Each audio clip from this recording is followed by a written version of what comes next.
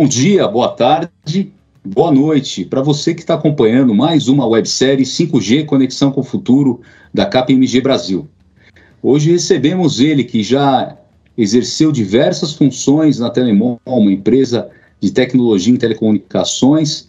Ele que é responsável hoje pela diretoria comercial e pré-vendas, pela estratégia e toda a estruturação de parcerias, definição de portfólio de serviços e soluções, bem como estruturação de proposta técnico-comercial dentro da Telemon.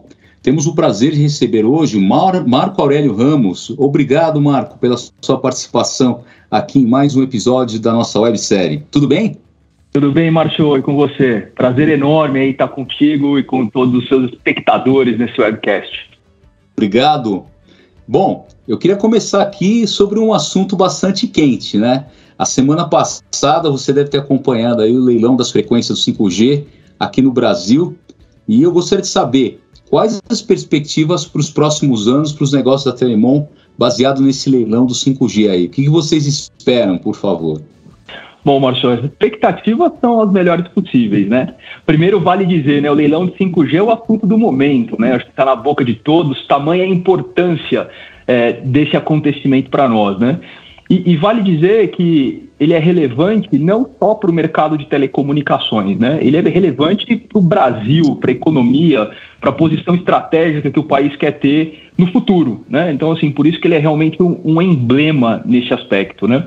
E por que na nossa visão ele é tão significativo e aonde estão os negócios por trás disso, né?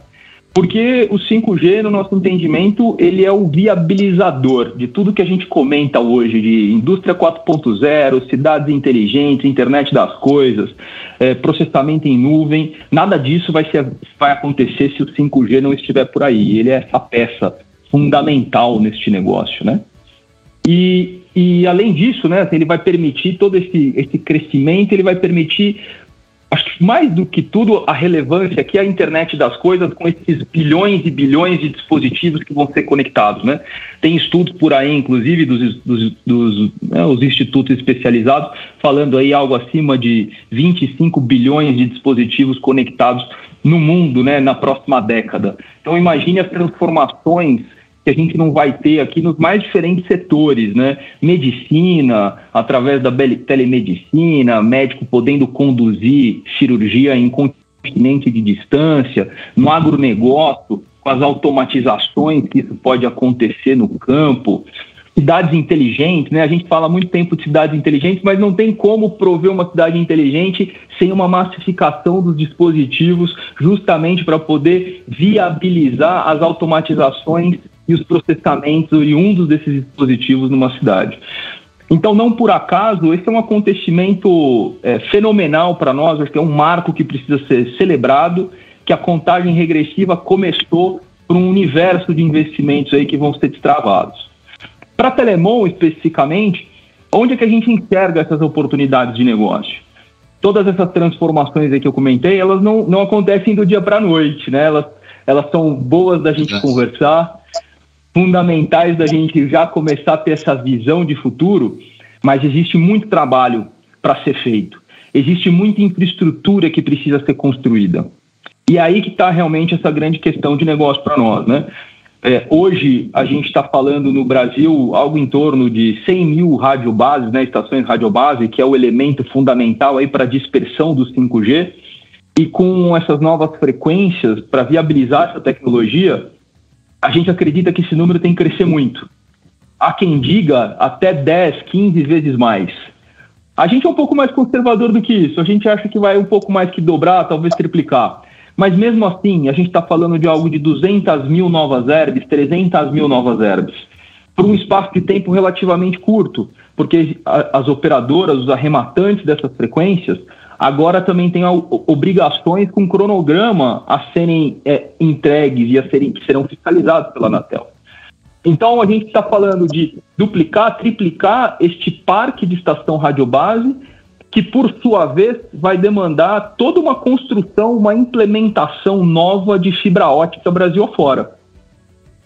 A Telemon já é um dos maiores construtores de fibra ótica no Brasil, e com essa necessidade, a gente espera ver muito mais negócio também nesse setor. Então, a gente começa a gente espera começar por aí, com o que a gente já faz hoje, o feijão com arroz, que é justamente maior velocidade na construção de fibra ótica Brasil afora.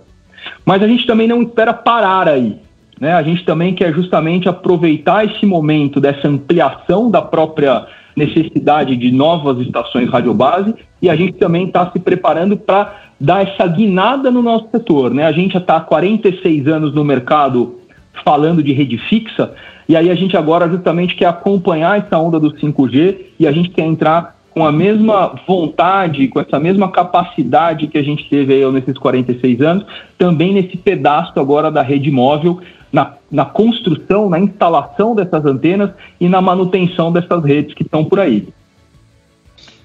Muito interessante, hein, Marco? Eu queria saber também, bom, a gente sabe que não existe 5G sem fibra, né? Então, como que a fibra vai habilitar a implementação do 5G no Brasil, né? Mesmo considerando locais inóspitos aí? E quais são os principais desafios aí para passar essa fibra, para montar essa infraestrutura, para suportar o 5G em todo esse território nacional? Bom, primeiro vale a gente falar por que a fibra, né? Assim, existem outros meios de transmissão e por que a fibra agora ganhou esse papel tão especial. E a razão está na latência, né? Justamente o 5G, né, ele tem como uma das características fundamentais uma latência muito pequenininha, praticamente inexistente, né? Para o usuário comum, imperceptível, no ponto de vista agora dessas videochamadas, né, ou mesmo da sincronização entre aplicações. E para suportar, para viabilizar uma latência deste nível, a gente precisa de meios de transmissão que sejam igualmente, tenham esse mesmo nível, né, de sustentação dessa latência. E aí, tirando hoje os mecanismos que a gente tem, que hoje são usualmente os meios de interconexão de rede, a gente está falando de rádio ponto a ponto, ou muitas vezes satélite também, em algumas regiões mais inóspitas do Brasil, esses meios eles não são suficientes para suportar essa latência. Então a fibra ela ganha um papel de destaque e praticamente é a única viável para permitir um 5G de qualidade Brasil afora. E aí, quando a gente fala de desafio, os desafios são inúmeros, a começar pelo tamanho continental deste país, né? Então, a Telemon, né, hoje aqui está atuando em 10 estados, né, no Brasil, passando fibra ótica, e a gente tem realidades muito diferentes, né? A gente atua desde grandes capitais, Distrito Federal, Brasília, como no interior do Acre, como no interior de Rondônia, onde também são localidades que você tem essa necessidade de fibra. Já tem agora, de imediato, por uma questão comercial, do interesse das operadoras no crescimento da sua banda larga, e vai ter ainda mais, justamente para poder viabilizar essas conexões de 5G. Então, o primeiro desafio é esse, é conseguir fibrar o Brasil do tamanho desse país. A Telemon precisa crescer muito, outras empresas têm que vir aí, o mercado precisa se ajudar para a gente conseguir desbravar esse desafio em conjunto, que também é um aspecto muito bacana desse momento que a gente está vivendo, né? O bolo está crescendo e vai ter fatia para todo mundo. Então esse é o primeiro deles. Naturalmente, um outro tão importante quanto, que também está atrelado a este tamanho do país, é o próprio investimento em si, né? Como qualquer atividade desse porte, é uma atividade cara e que precisa de uma racionalidade de investimentos, né? Acho que a gente também vai ter a oportunidade de falar um pouco disso aqui, de como é que esse mercado precisa se organizar ou tende a se organizar em virtude da racionalidade desses investimentos. E eu acho que o terceiro aspecto que também a gente precisa mencionar é justamente o tempo, né, o cronograma dessas implementações, justamente pelo tamanho do Brasil, né? Então, para que a gente consiga, inclusive, levar 5G para regiões inóspitas, que até vale daqui a pouco a gente comentar um pouquinho sobre esse conceito, a gente precisa de toda uma travessia de fibras, a gente vai precisar de novos backbones, ampliação de backhaul nessa fibra ótica, em regiões distantes, muitas vezes pouco guarnecidas. E isso tem um espaço, né? Isso tem um tempo possível para que seja feito. Então, acho que a grande questão são esses 3 pontos em conjunto que colocam a necessidade dessa fibra ótica, que é a infraestrutura básica, sem ela não há 5G, como um ponto muito desafiador, que todos nós aí no setor temos que estar aí com essa visão empenhada. E por que eu falei do conceito do inóspito, né? Porque também é uma outra questão interessante que o 5G agrega. O 5G nos faz aqui repensar alguns conceitos, né? O que era o inóspito no passado e o que é o inóspito agora com o 5G, né? Até então, de forma geral, quando a gente fala em conexão móvel, a gente sempre foi muito atrelado aos centros urbanos, né? Por esse adensamento dos consumidores. Mas o 5G justamente tem como um papel interessante fomentar o agronegócio, né? Espera-se uma grande revolução no agronegócio em cima do 5G. Então o campo não é mais um lugar inóspito, né? O campo é um lugar comercialmente importante a ser explorado, a você levar essa infraestrutura. E o que está no meio do caminho junto, né? Os pequenos adensamentos, os pequenos povoados. Então a gente espera, né, que nesse momento, a partir de agora, o campo ele se transforma numa variável mercadológica bastante relevante e que, inclusive, tende, a nosso ver, diminuir essas zonas, muitas vezes, que existiam dos vazios de conexão no Brasil, né? A nossa expectativa é que, tanto pelas obrigações que agora estão colocadas no leilão da Anatel, para os arrematantes das frequências, mas também pelo interesse mercadológico, a gente vai poder levar, de fato, conexão de qualidade para boa parte do território nacional.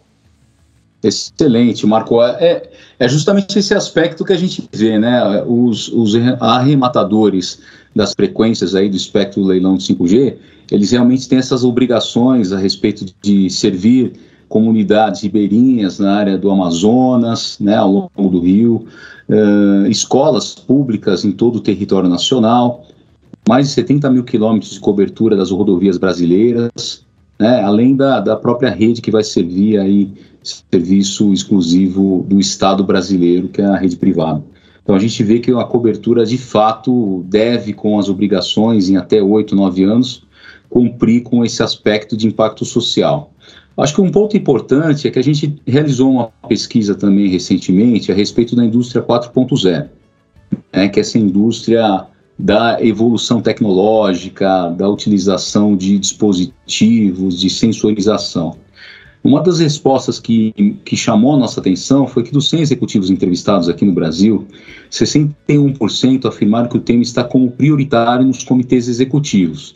Como você avalia, né, a maturidade e as oportunidades do Brasil nessa área, a partir de IoT, Edge Computing, realidade aumentada e, obviamente, suportado pelo 5G como habilitador?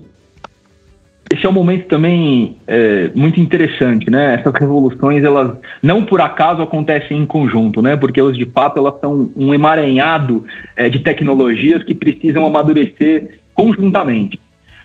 A nossa perspectiva do que a gente tem acompanhado no Brasil, mas não só aqui, né, também acessando aí importantes institutos que falam dessas tendências tecnológicas, é que o mundo justamente está passando por um momento de experimentação, né? Você teve aí nesse passado recente vários projetos pilotos, vários projetos implementados de fato, mas ainda com uma magnitude limitada, algo que está, né, vinculado ali a um pequeno bairro quando a gente fala de uma cidade, a um pequeno pedaço de terra quando a gente se refere a uma fazenda, a um processo fabril quando a gente fala de uma fábrica. A gente ainda não está falando de grandes transformações, daquele potencial revolucionário que esses projetos todos mundo afora têm.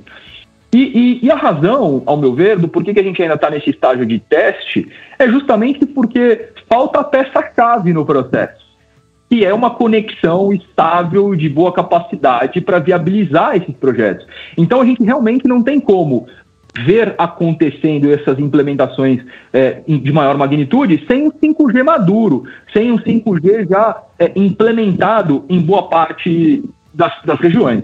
Então a nossa expectativa, o lado positivo dessas experimentações, é que o que a gente acompanhou, as funcionalidades testadas foram aprovadas e financeiramente esses projetos fizeram valer ali cada dinheiro colocado. Então os pilotos passaram por este momento importante que é de aprovação. A gente viu diferentes segmentos, diferentes indústrias, justamente colocando à prova as suas hipóteses do que seria potencialmente transformado com esses novos projetos.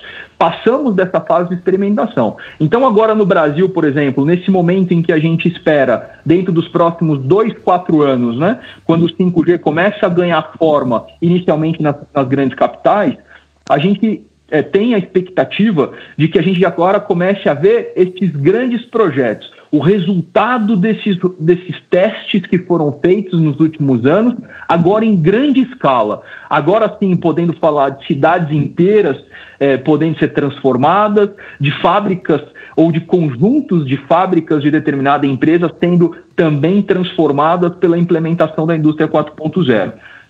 E também acredito que hoje, né, na sua pesquisa, a gente está falando de 61% dos executivos colocando isso como importante, é uma questão de tempo de que seja uma unanimidade, né, porque tende-se a ter um aumento de produção tão relevante em cada um dos segmentos, ou uma diminuição de custo para essas indústrias, que quem não estiver nesse bonde tende a ficar muito... Exatamente, tende a ficar muito para trás. Então a nossa expectativa é que isso realmente ecoe, claro que em algumas indústrias mais, em outras menos, né? Mas de forma geral que isso venha a ser uma unanimidade para os executivos que percebem o impacto transformador que o 5G, que a indústria 4.0, que a internet das coisas vai viabilizar nos seus negócios. E olha, muito interessante esse ponto, né? E a gente sabe também que a Telemon tem atuado muito, não só em telecom, mas também em utilities. Como você analisa as convergências de soluções de infraestrutura e tecnológicas para esses dois segmentos, telecom e utilities, e quais benefícios podem ser extraídos dessas experiências da Telemon? Esse é um ponto bastante interessante, né? Faz já alguns anos a gente também entrou nesse segmento de construção e manutenção de rede elétrica para as distribuidoras de energia. Então, de todos esses segmentos que tendem a ser muito impactados pelo 5G, certamente o de utilities, em especial o de energia, é o que a gente está mais próximo. E a nossa visão, assim, de forma muito positiva, é que a gente está podendo acompanhar, ser uma testemunha e até um protagonista, em alguma medida, do encontro de duas revoluções. A gente tem a revolução da telecomunicação, do 5G, que a gente está comentando aqui, mas o mercado de energia passa ele próprio por uma revolução, que já está em andamento também. Essa revolução se dá fundamentalmente pela possibilidade hoje da geração através das energias renováveis, né, energia solar, energia eólica, e juntamente com elas a possibilidade da geração distribuída, aonde até então nós consumidores unicamente, né, de energia, podemos agora também ser geradores dessa própria energia. E por que não vendê-la quando ela estiver em excesso dentro da nossa residência? Isso muda por completo as regras de negócio que estão aí estabelecidas há tantas décadas dentro desse segmento. Existe toda uma transformação do modelo de negócio das distribuidoras de energia, de todo esse mercado, que precisa se adequar a este momento. E talvez a situação mais emblemática delas seja justamente a questão dos medidores, para que seja possível se fazer essa conta de energia produzida versus energia consumida. O parque de medidores que hoje está aí colocado no Brasil também precisa ser transformado. Precisam sair os medidores analógicos e entrar os medidores inteligentes, que tem esse nome porque mais são parecidos com um celular que vão ficar ali nas nossas residências do que propriamente com um medidor. E por ser um dispositivo com capacidade computacional, para ele funcionar adequadamente, ele precisa estar conectado numa rede. E essa rede pode ser o 5G. E por que isso é tão importante? Porque a partir disso, esse novo medidor é justamente o que vai permitir essa nova regra de negócio sendo colocada entre este consumidor que era passivo, passa a ser também um consumidor ativo, gerando a sua energia e recebendo dinheiro por devolver energia nessa rede. Então isso é muito revolucionário. E não só nesse aspecto. As próprias redes de energia também precisam ser cada vez mais estáveis. A pandemia já nos mostrou que conectividade e energia são elementos de primeira ordem. É muito difícil viver sem eles hoje. E essa necessidade só tende a aumentar ao longo do tempo, justamente com esse adensamento de dispositivos que também não estarão só nas nossas cidades, mas estarão nas nossas casas também. Então, o fluxo de energia ele é cada vez mais relevante. E com isso, novos dispositivos na própria rede da distribuidora de energia também vão ser necessários. A maior parte dos elementos hoje numa rede de energia são elementos passivos, eles não são acessados remotamente, o que gera custo, o que traz uma série de dificuldades de manutenção. Poder transformá-los em elementos conectáveis através de IP traz uma série de ganhos que também tem uma grande transformação nesse pedaço. Você vai poder colocar inteligência artificial, você vai poder colocar processamento em nuvem para viabilizar rotinas automáticas sem a necessidade de intervenção humana, e isso vai resultar em energia mais contínua nas nossas casas, nas fábricas em que a gente trabalha, para poder permitir que essa transformação, que essa indústria 4.0, que essa casa conectada, que essa cidade inteligente, de fato, atinja a sua plenitude, né? Que é facilitar a vida do cidadão, né? Em última instância, trazer melhor qualidade de vida, facilidades ao nosso dia a dia. Excelente, Marco. Vamos ter muita coisa interessante aí para viver nos próximos anos. Eu acho que assim, a Telemon tem 46 anos de existência, né? E vocês têm se transformado muito nos últimos anos. Quais são as áreas de foco de investimento da Telemon com a chegada do 5G? Você gostaria de falar alguma coisa a respeito de pesquisa e desenvolvimento ou parcerias que estão em curso aqui, ou que você gostaria de comentar, que são extremamente estratégicos para a Telemon e que está apontando para o crescimento nos próximos anos das oportunidades e receitas da Telemon? A missão da Telemon é conectar pessoas, e a gente faz isso construindo redes. Então, estamos aí há 46 anos no mercado de telecomunicação, em especial de rede fixa. E passamos por todas as transformações que esse segmento teve, né, em todo esse período, né? E foram inúmeras, né?